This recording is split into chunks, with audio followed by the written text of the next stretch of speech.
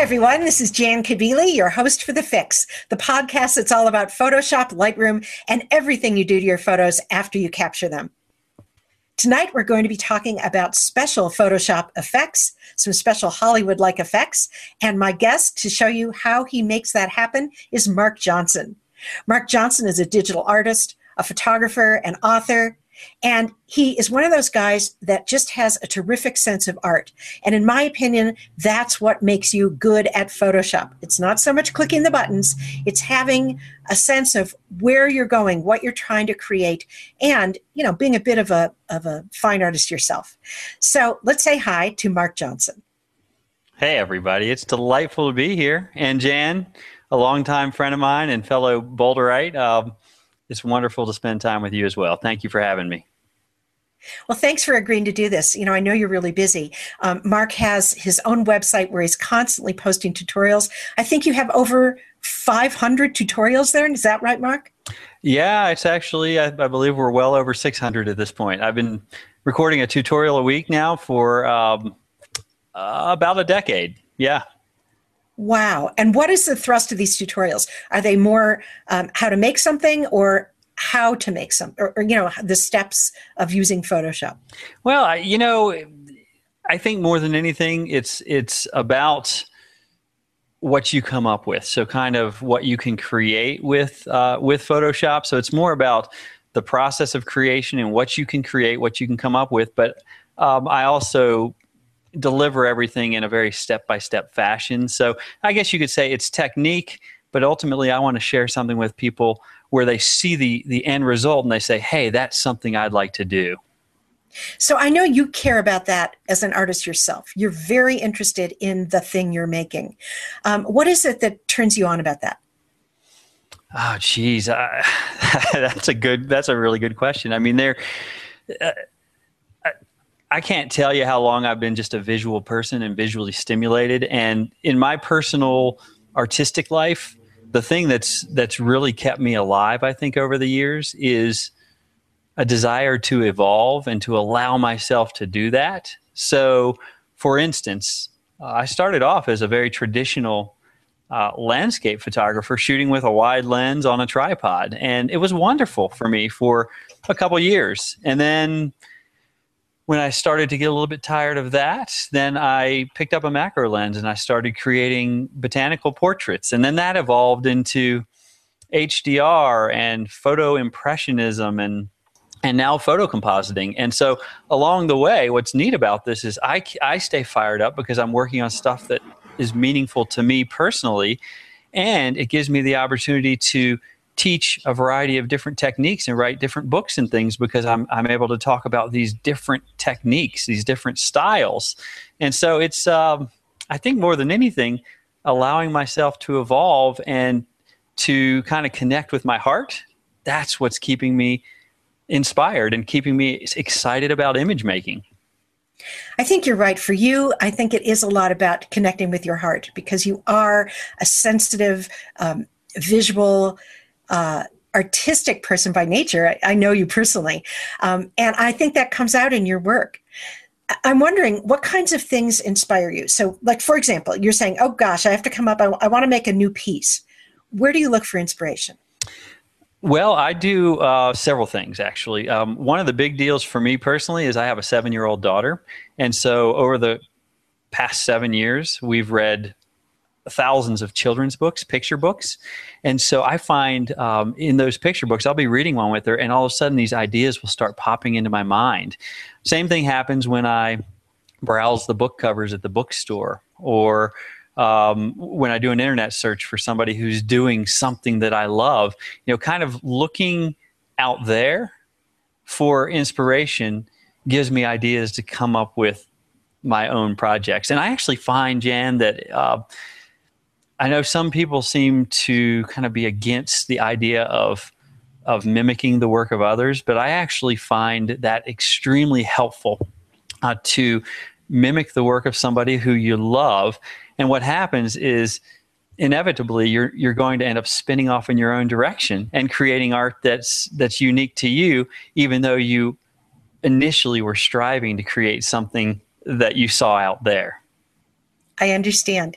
So just so people who may not know your art, it is primarily photo-based art, but from what I've seen, it always has an kind of an illustration quality to it. Doesn't matter which technique you're using. For example, for a while, you were making environmental portraits that actually were composites of people like athletes in a relevant background. And even though everything in those composites was a photograph, they had an illustrative quality. Does that make sense? Yeah, that makes sense. I mean, I do create all my work. Right now, I create it with a camera and Photoshop. Those are my tools. And I use a few plugins as well. But I am evolving where I'm actually learning some 3D software so I can start creating photorealistic 3D elements to incorporate into my composites. So that's part of my personal evolution right now. But I think what gives my work the sort of illustrated quality is I'm not striving for realism. Definitely not a documentary approach at all. I'm striving for something that is kind of cinematic. I love, movie posters, huge source of inspiration. I'm looking for something that's cinematic, so it feels larger than life, and yet I want it to be believable. And also, with the children's books, that whole idea of I look at all these illustrations that traditional illustrators are creating, people who can use paint and brushes and things like that. I look at those and they're just so brilliant and so lovely when they're well done. And so I think that's another influence that kind of comes in. And so between the movie posters and the children's books, that is influencing me in such a big way. That's the look I like. So that creates the illustrated look. Well, those are great tips, is to look outside of traditional photography sometimes at other kinds of art, even things that you might not consider art, like you mentioned book covers. I do that all the time. I go to the bookstore and I just stand there and look at the covers thinking about, how could I make something like that? Or what other ideas does that give me for what I want to photograph and the look that I want to get? Yeah, I mean, I can spend hours in a bookstore and never even open a book.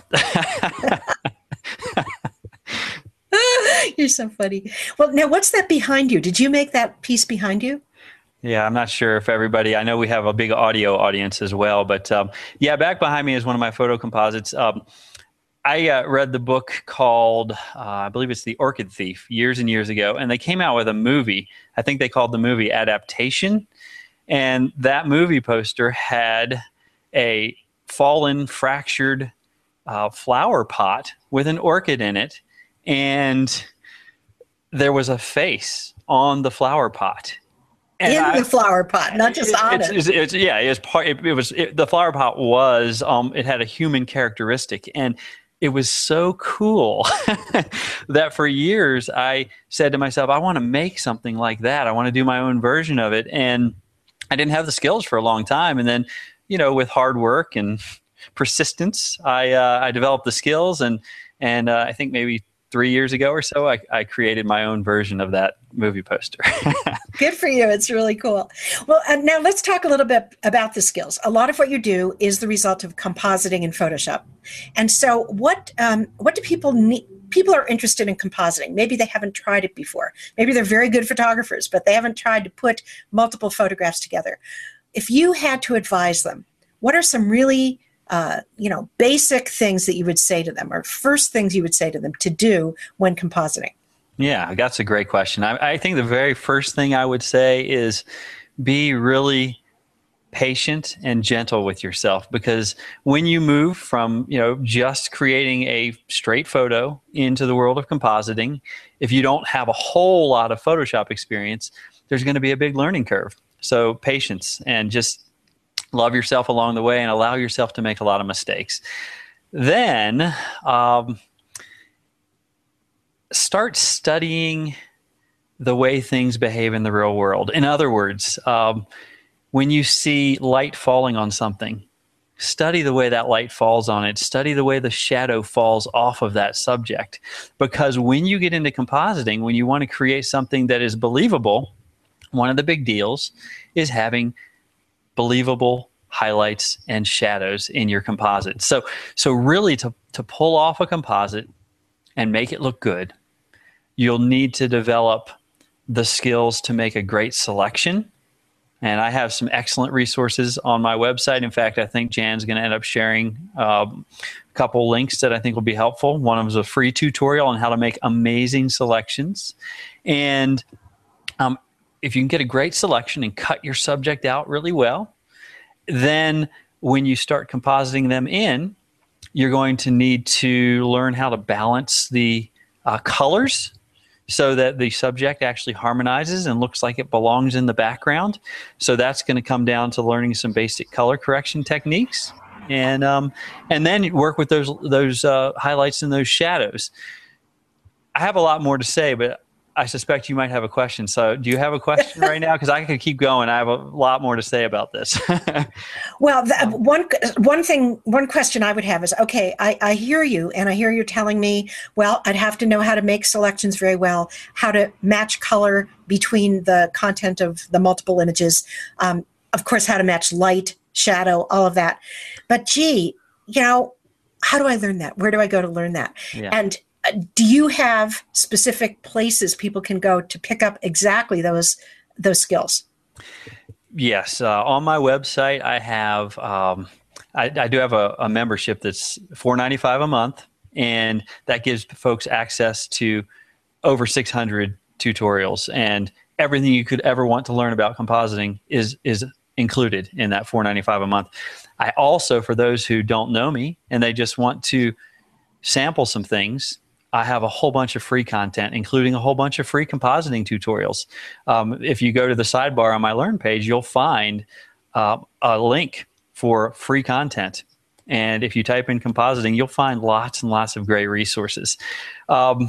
What's the website? We haven't said that yet. Yes, it's msjphotography.com. Oh, how catchy. Yeah, it's not catchy, is it? It's yeah, I think I came up with that name, 15 years ago. Yeah, I could probably do better now.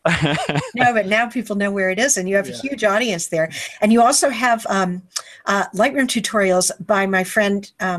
Well, you can tell us about that. Why don't you go ahead? Yeah. You were just about to talk about David Marks, who I think is one of the most wonderful people in the world, and he's a spectacular, incredibly clear Lightroom instructor. So he's also adding Lightroom content to my site, and I'm so excited to have Dave there.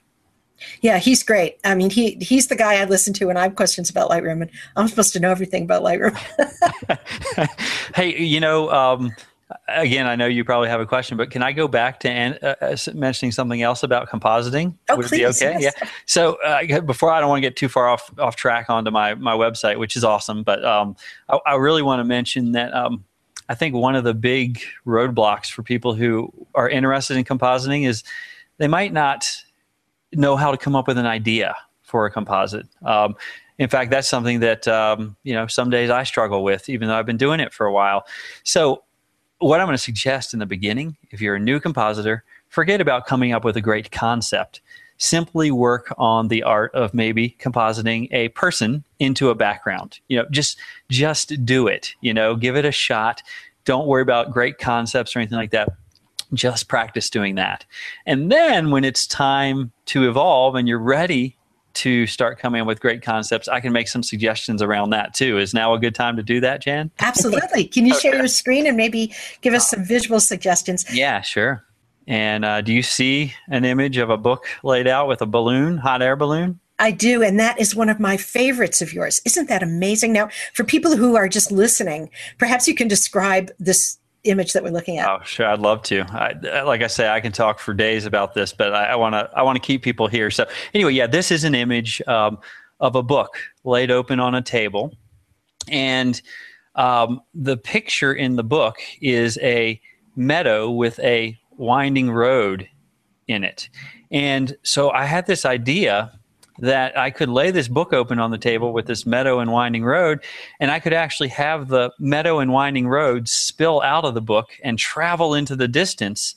And it could be a complete, beautiful sunset scene out there, complete with a hot air balloon. And what really got me started on this whole idea right here was I wanted to work with the idea of popping something up in a three-dimensional fashion out of something else. So I really started this thinking I want to make that tree pop out of the book. So there's a 3-dimensional, again, it's a 2D photo, but I made it look 3-dimensional with light and shadow.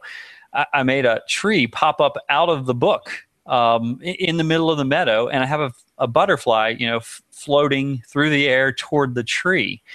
And so this gave me a chance, and I struggled with this like I do with everything for a while to get it right. It's really creative process. It's truly process because I fail way more than I succeed. So I failed a lot as I was putting these different pieces together and came up with the image of this book splayed open with this 3-dimensional tree popping out, and then the book spills out into the distance. So, I love these ideas. I want to show another composite here that I'll talk about.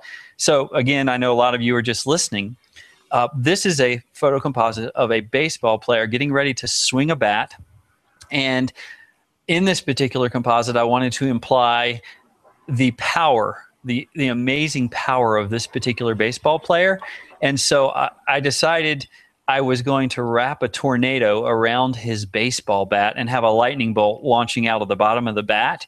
And the way that this idea came to me, and this is something I use very often, I thought about substitutions. So in other words, I was thinking about the idea of, okay, baseball player, he's holding a bat. What could I substitute that would have a similar shape to the bat?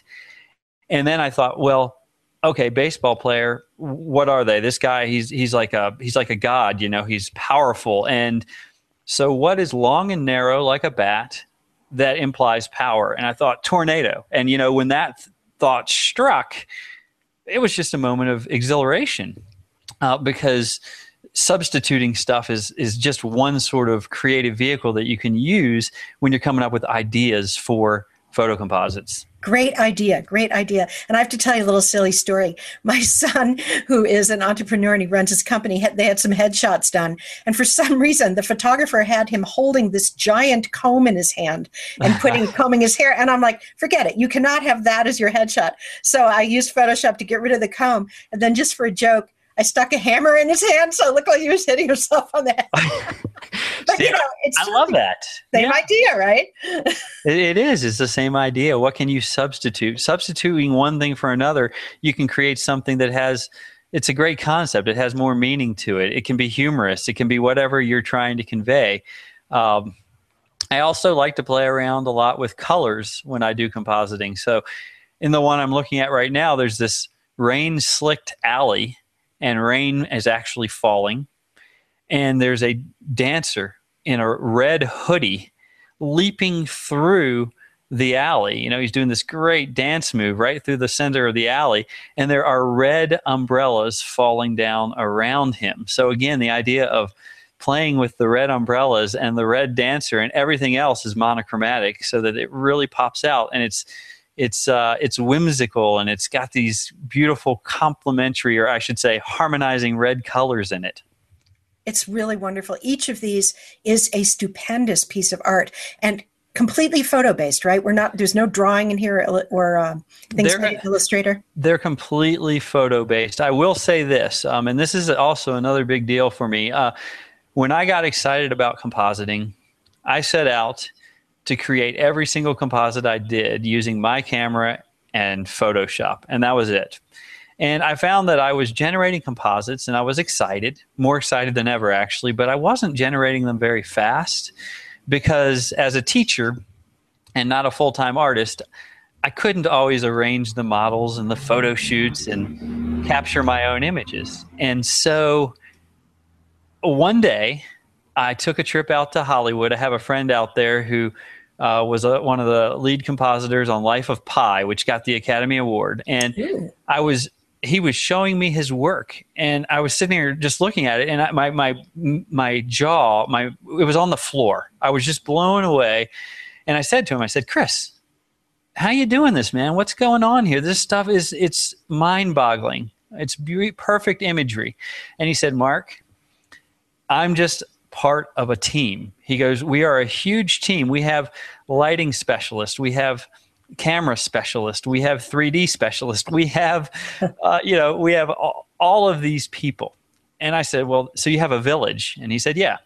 And I said, I need a village. And now most of us, particularly the folks watching this show, we're just one person, right? But the good news is we live in a global society now. So we have access to an entire world of knowledge and imagery. And so on that very day, I made a deal with myself. I said, Mark, what do you love more than anything creatively? Okay, I love to composite. That's what I want to do. Well, how can I do that more? How can I have a village? Well, all I need to do is allow myself, whenever I can't do a shoot, I need to allow myself to be able to tap into the stock photography industry. And so I started compositing using a lot of stock images as well as my own work. And when I gave myself that permission, guess what, Jan? I started making a lot more composites and got more and more excited about the process. So you have to decide, the folks who are listening, you have to decide, are you willing to purchase stock images to use as well, or do you want to do your own shoots? But either way, just make sure that you allow yourself to make composites if that's what you want to do. Cool. But I know you also do shoot a lot for this work, just so people know, because I remember hearing you talking about shooting the athletes and how you were setting things up in the studio to match the background. So it isn't all just putting stock photography together. That's right. It isn't all that. If I weren't, a full-time teacher, if I was doing art all the time, I'd probably be doing the vast majority of the shooting on my own. But right now, I do, some of the shooting on my own, and I have no hesitation with also taking stock images and using those to tell my stories. Cool. Mark, I would love to see more of your work, but I also want to hear a little bit of a how-to from you. You prepared something for tonight, didn't you? I did. I'm going to talk about creating sophisticated particle effects using Photoshop. What is a particle effect? Well, I thought this might be a topic that could interest folks who are getting into compositing, interested in compositing. And I thought it might be a topic that not a lot of people have talked about before. So I think it's kind of new and fresh and interesting.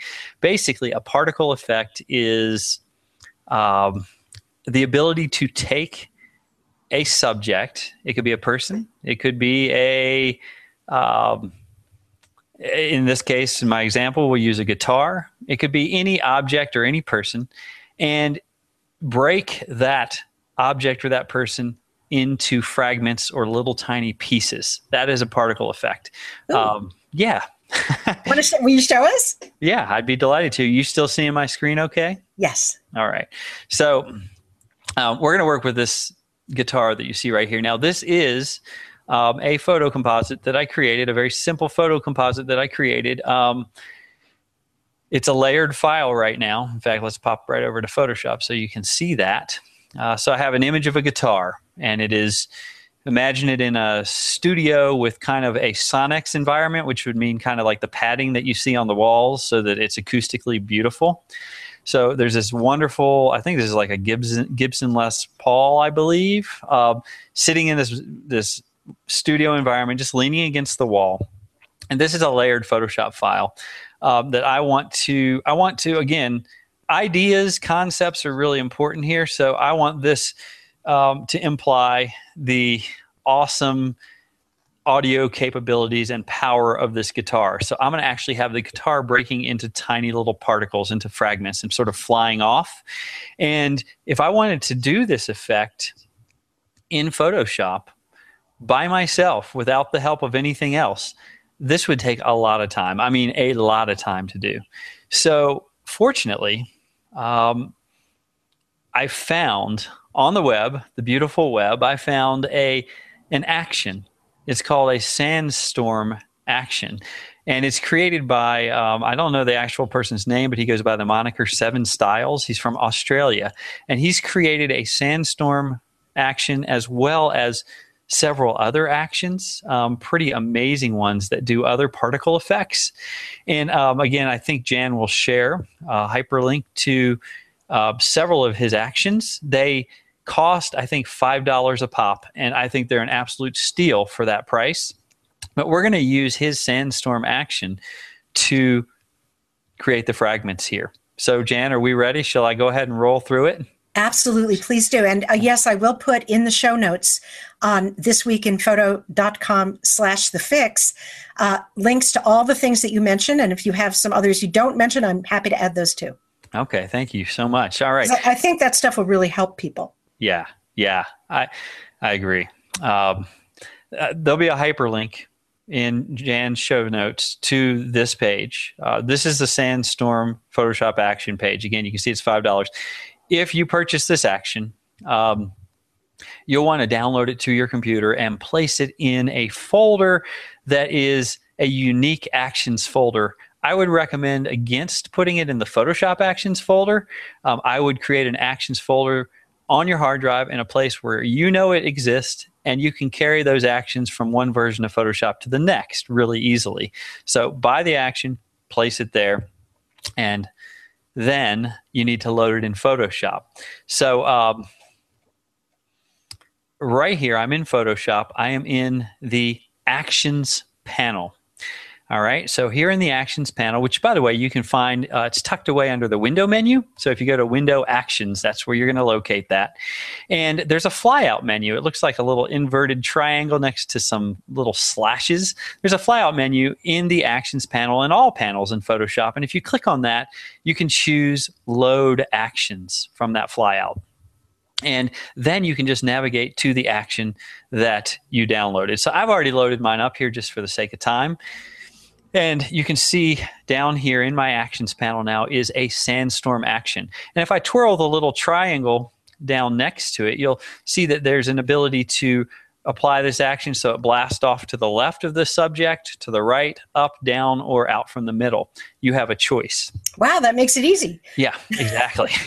These are really well done actions. I hate to ask people to spend $5, but you're not going to regret it if you think these effects are cool. You see a lot of effects like this in Hollywood posters and things like that. So what we want to do now is, this is a layered file. And this action will not run on my mini layered file. So I would recommend, once you've kind of completed your composite, and by the way, this will work on non-composites. Okay, so don't think you have to be working on a composite. You could be working on a single layer picture right from the start, and that will work too. Oh, good way to try it out. Yeah. So here, what I'm going to do is choose Image, Duplicate, and I'm not going to bother renaming that. I'm just going to have a duplicate that I'm working on right here. And this duplicate needs to be flattened. But since this is a composite, and I took the time to create a beautiful selection around that lovely guitar, I'm going to save myself just a wee bit of time with this action by saving my guitar selection. So right now, my guitar selection exists. If I option click here on this mask associated with the guitar, you can see there it is. There's a mask. White represents the guitar. That's opaque. Black represents everything around it that's hidden. So if I want to load this mask as a selection, I can command, if I'm on a PC, that's going to be Control. I can command or Control click right on the mask and load up the marching ants. Now what I'm going to do is save this selection. So I'll choose Select, Save Selection, and I'll go ahead and name this guitar. And then in the Save Selection dialog, I'll press OK. So what that does is it actually deposits my stored selection into the Channels panel, so I can always reload it. I'll go ahead and choose Select, Deselect, get rid of the marching ants, and I'm going to flatten this document. And again, if you start with a flat document, then off you go. So I'm going to choose Layer, Flatten Image. And it's going to ask if I want to discard hidden layers. Absolutely. Let's just get rid of those. So now I have a single background layer. Does that make sense so far, you think, Jan? Absolutely. I have a question, though. Yeah. Could you have just stamped a layer at the top of your layer stack that's a combination of all the layers beneath, so you would have a single layer on which to run the action, or would it not work that way? I think I tried that when I bought this action 6-8 months ago, and it did not work. I see. So it's looking for a file with a single layer like you have now. Mm-hmm. Yeah. Now, before I actually show you how to apply the action, there are a couple of important things to know. You want to go to the flyout menu associated with your layers panel. And there's an option in here that says panel options.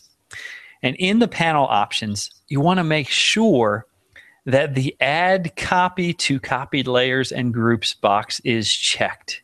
This, I believe, is checked by default in Photoshop, but it's very important that that is checked. Don't ask me why, but that's just the deal. So anyway, mine is checked, so I'll cancel out of that.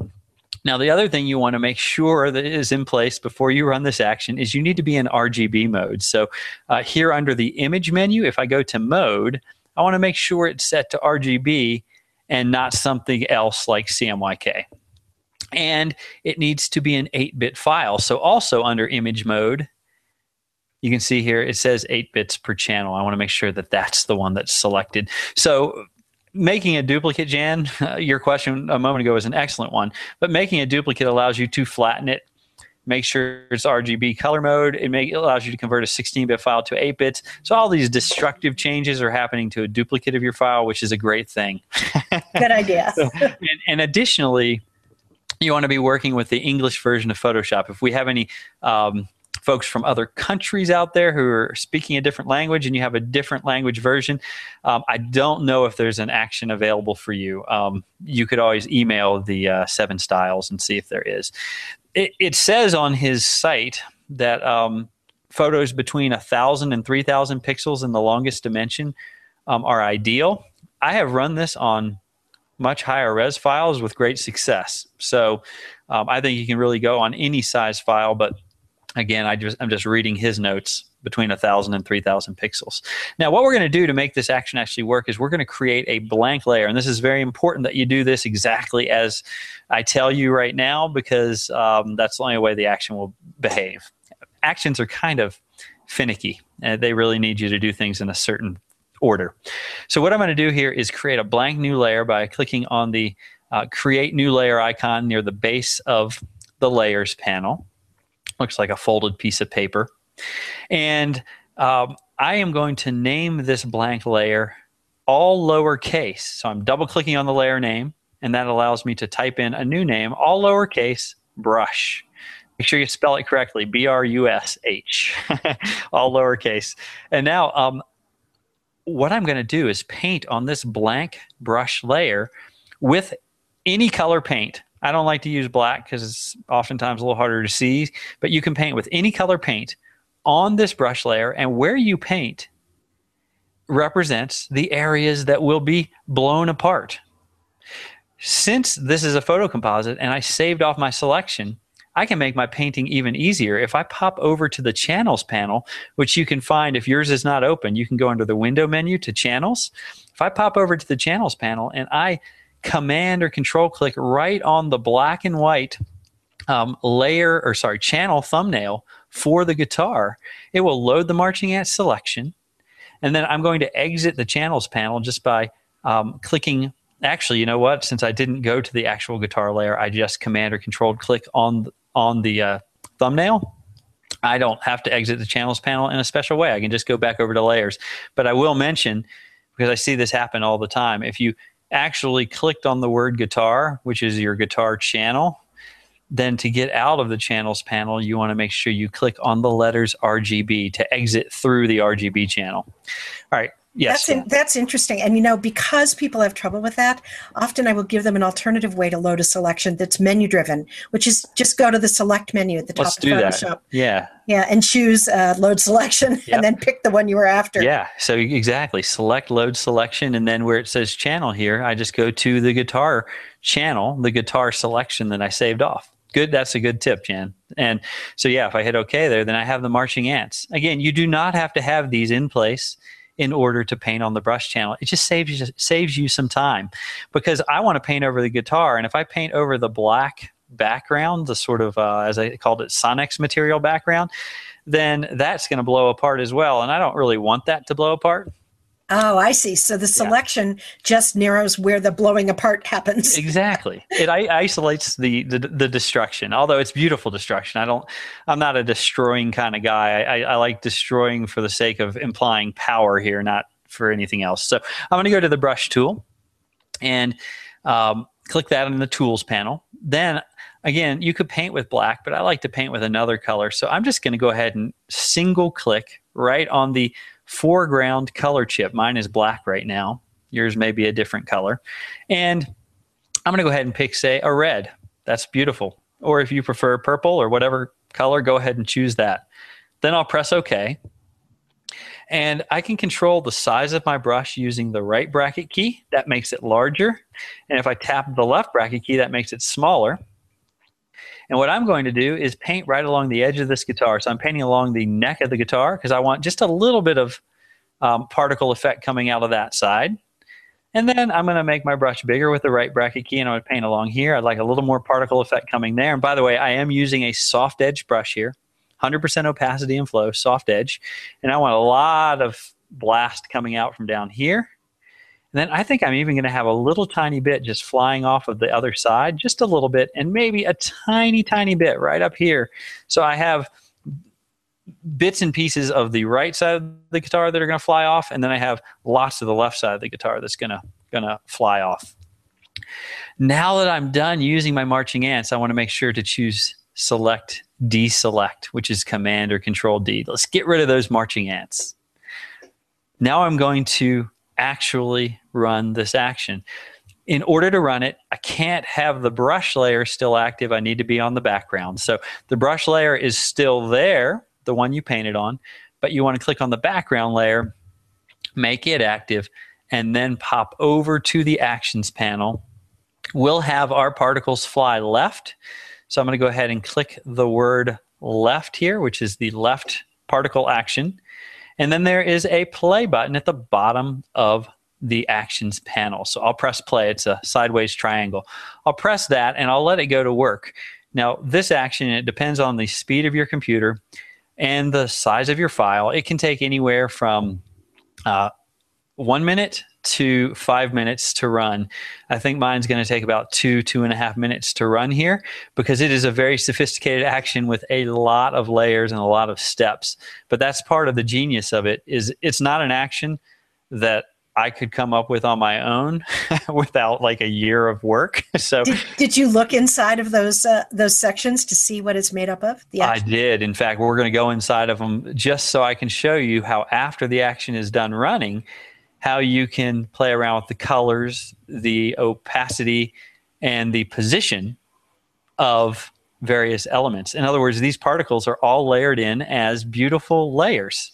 And that allows you, after the fact, if you want, you can take these various exploding particles, the small ones, the large ones, the different sized ones that are going different directions, and you have a lot of control over them even after the action is done running. So it's awesome.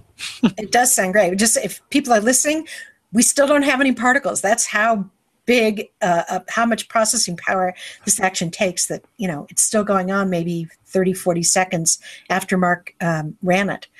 But I do have another question. You had selected the background layer before you ran this action. Does that have to be a special Photoshop background layer? In other words, the kind with the lock on it?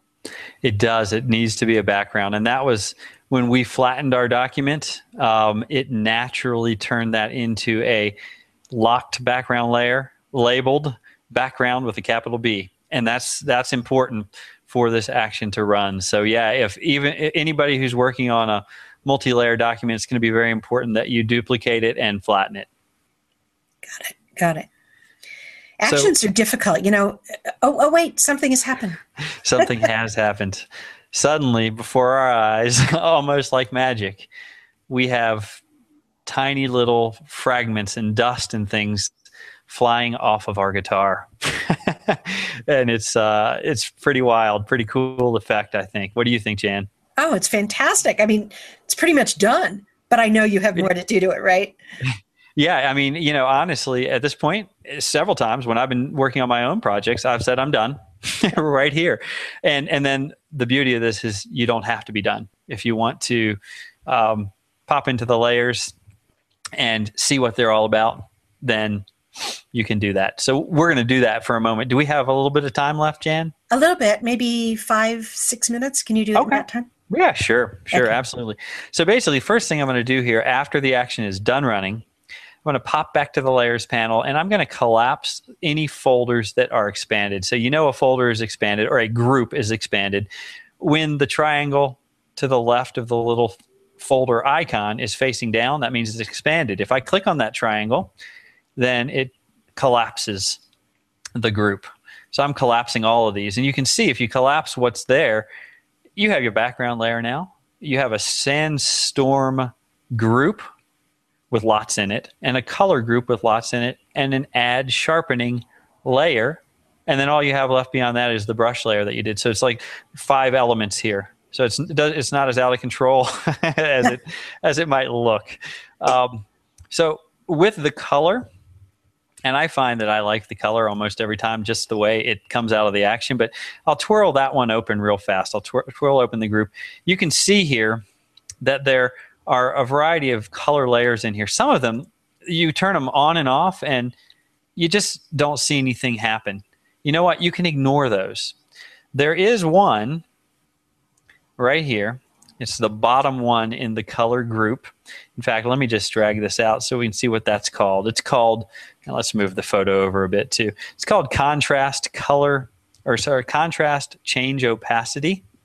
And if I wanted to tweak that, I can look here in the opacity part of the layers panel, and I can actually crank up the opacity because it's set naturally with the action to 10%. So if I crank it up, then I can get more contrast in the image very quickly. All right. And it makes a very different look to these scattered particles. Yeah. Changes, part. Exactly. It changes it radically. So then I also have a subgroup here in the color group called color option 1. And you see here that I have some more choices. And so you can turn the visibility of these on and off and see what they do. I've got color option 2. No, basically, there's not a lot that I want to change there is what it boils down to. But if I collapse these subgroups, one thing I can do is here's color option 1. If I just turn off its visibility and see what the image looks like, and then turn on color option 2, you'll notice these are different color effects, different tinting effects, just turning on one at a time the color option folders. So you're going to get different color effects for each of these. I find that in most cases, color option 1 is lovely, but you can explore the different color effects, sort of like you would do, like what you would do with, say, a Florabella action that has a lot of color tinting layers. But there are, looks like 12 different color options there that you can play around with just by turning the subgroups on and off. Now, let's look at something else. Let's go into the actual sandstorm group. And when we do this, again, I'm going to collapse the subgroups that are in here, like large blurred particles and cloud formation, base particles, particle groups, motion waves. Okay, these starting to make sense to me now that I can see how they're named. If I turn off the visibility for large blurred particles, notice that there are some large blurred particles flying through the scene. There aren't a lot, but they disappear. So what I actually want to do here is I'm going to turn off visibility for cloud formation. And you can see that is kind of like the dust effect. Mm-hmm. And base particles. So each one of these, if you just flip the visibility on and off, you know exactly what you're dealing with. And then I have motion waves. And this is a perfect example down here in motion waves. So if I look at the motion waves group, it has a mask built in. If I click on the mask, I can come up to this spot right up here next to the neck of the guitar. There's a motion wave happening right here, and I am not really pleased with the way it looks. It's kind of this weird looking arc. So as long as I activate the mask for the motion waves group, I can now grab the brush tool, set black as the foreground, which you can do by clicking the little tiny black and white icon above your default foreground and background colors, or the little tiny arrow here to swap them around. And that's D for shortcut lovers and X to exchange them. So D for default, X to exchange. With black being my foreground color there, I can now paint on the mask over that one spot, and I can eliminate that little piece that I just wasn't happy with right there. Oh, that looks better. That looks better. And it's a different piece every time that you're going to want to change. Exactly. So you have to investigate, experiment, and see where the part is that you may want to mask away. as you just did. Exactly. And you can experiment so easily just by turning visibility on and off for the different groups. So it's not hard to do. And I'll do one last thing here. Let me just take this particle groups subgroup. So I'm just activating that. Let's just say I want to move this or transform it, which means to scale it or rotate it or whatever you want to do to it. It's possible because it is its own group. If I grab the move tool now and I just click and drag, let's see if anything happens. Okay, nothing happened. And that's good to see because that means probably, well, I say that probably. I thought it meant that there was a mask that was maybe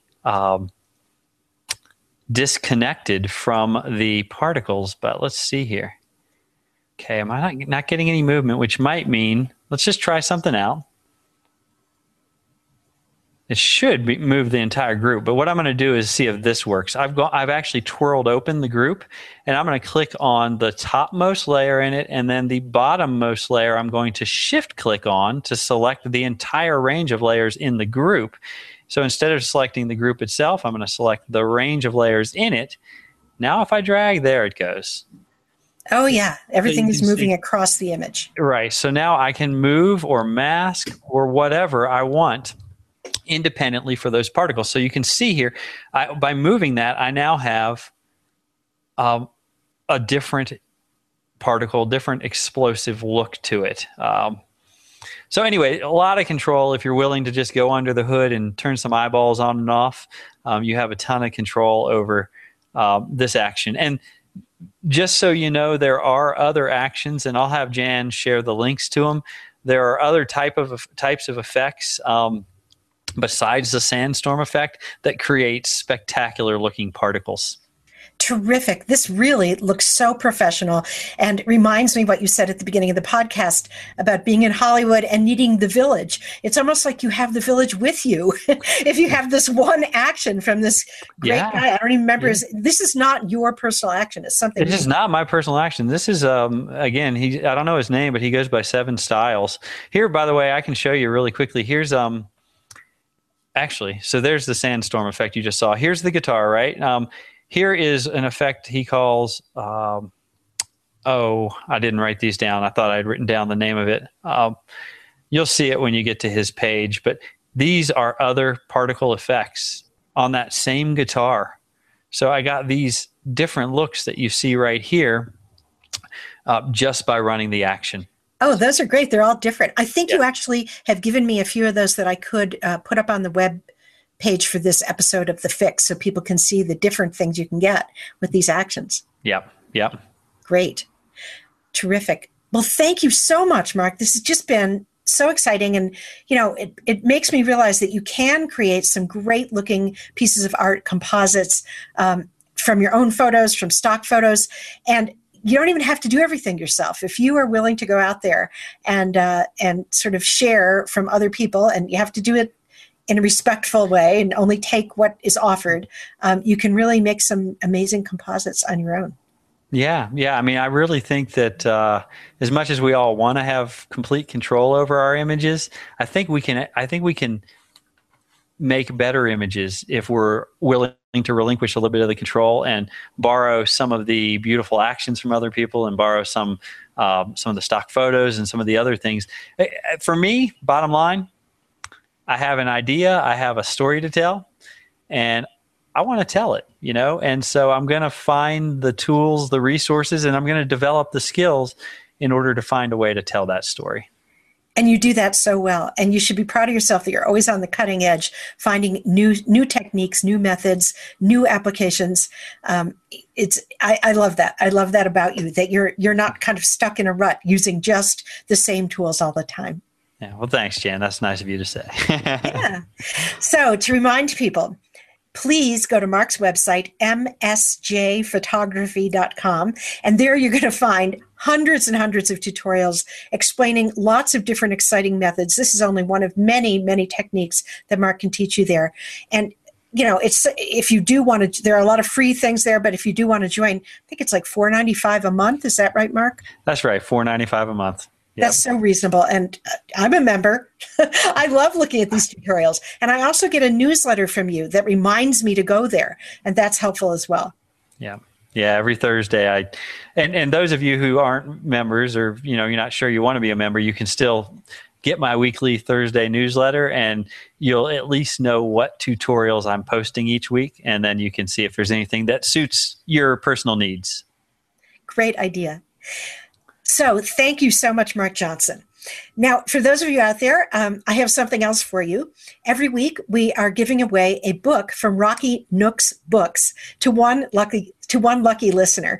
And if you would like to be eligible to receive a book of your choice this week from Rocky Nooks, then what I'd like you to do is go to the comments at the bottom of the show notes at This Week in Photo /The Fix. Look for the Mark Johnson episode, the one about making special effects in Photoshop, and go ahead and upload a photo there. You can upload any photo that you've processed in Photoshop this week, and we'll have about 2 weeks period during which people can upload their photos, and then we'll be choosing one to receive a book of your choice from Rocky Nook Publishing. So go ahead and do that and participate in our comment community that way. This is the show that you're offering, Jan. This is a great service to photographers out there. I think it's great you're doing this, and I've seen some of the guests you have on, and they're no slouches. If those of you who are tuning in for the first time, check out the inventory of guests that Jan has had. These are some of the most interesting, most innovative, most inspiring teachers on planet Earth. That is so nice of you to say, including yourself, Mark Johnson. And I'm very lucky to have the chance to talk to all these people. So with that, we're going to say goodbye for this week, and I hope you'll all tune in again next week for another episode of TWIP the Fix.